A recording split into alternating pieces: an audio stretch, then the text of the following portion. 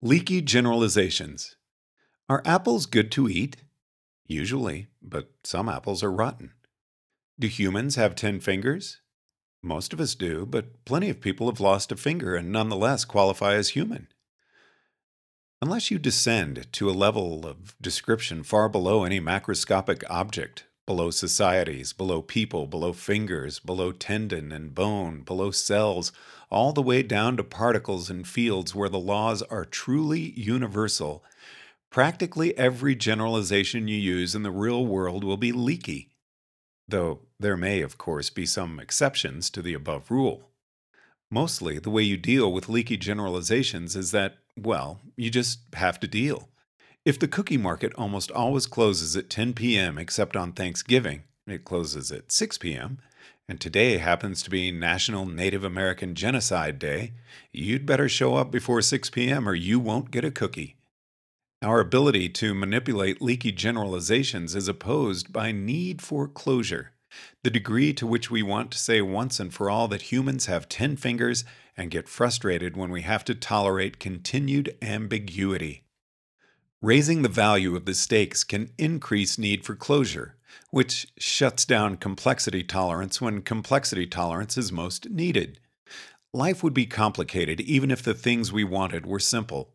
They aren't. The leakiness of leaky generalizations about what to do next would leak in from the leaky structure of the real world.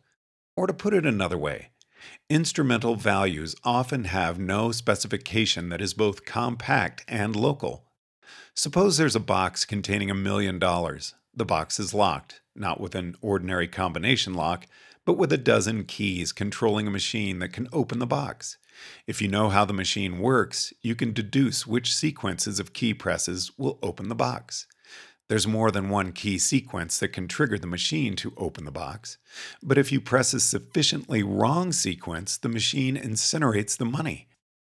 And if you don't know about the machine, there's no simple rules like pressing any key 3 times opens the box, or pressing 5 different keys with no repetitions incinerates the money.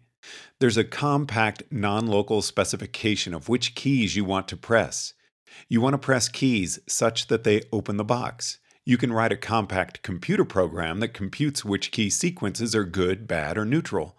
But the computer program will need to describe the machine, not just the keys themselves. There's likewise a local non compact specification of which keys to press, a giant lookup table of the results for each possible key sequence. It's a very large computer program, but it makes no mention of anything except the keys. But there's no way to describe which key sequences are good, bad, or neutral, which is both simple and phrased only in terms of the keys themselves. It may be even worse if there are tempting local generalizations which turn out to be leaky. Pressing most keys 3 times in a row will open the box, but there's a particular key that incinerates the money if you press it just once.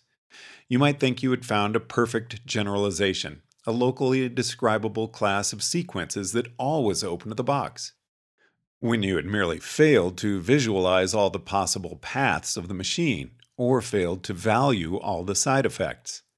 The machine represents the complexity of the real world, the openness of the box, which is good, and the incinerator, which is bad, represent the thousand shards of desire that make up our terminal values.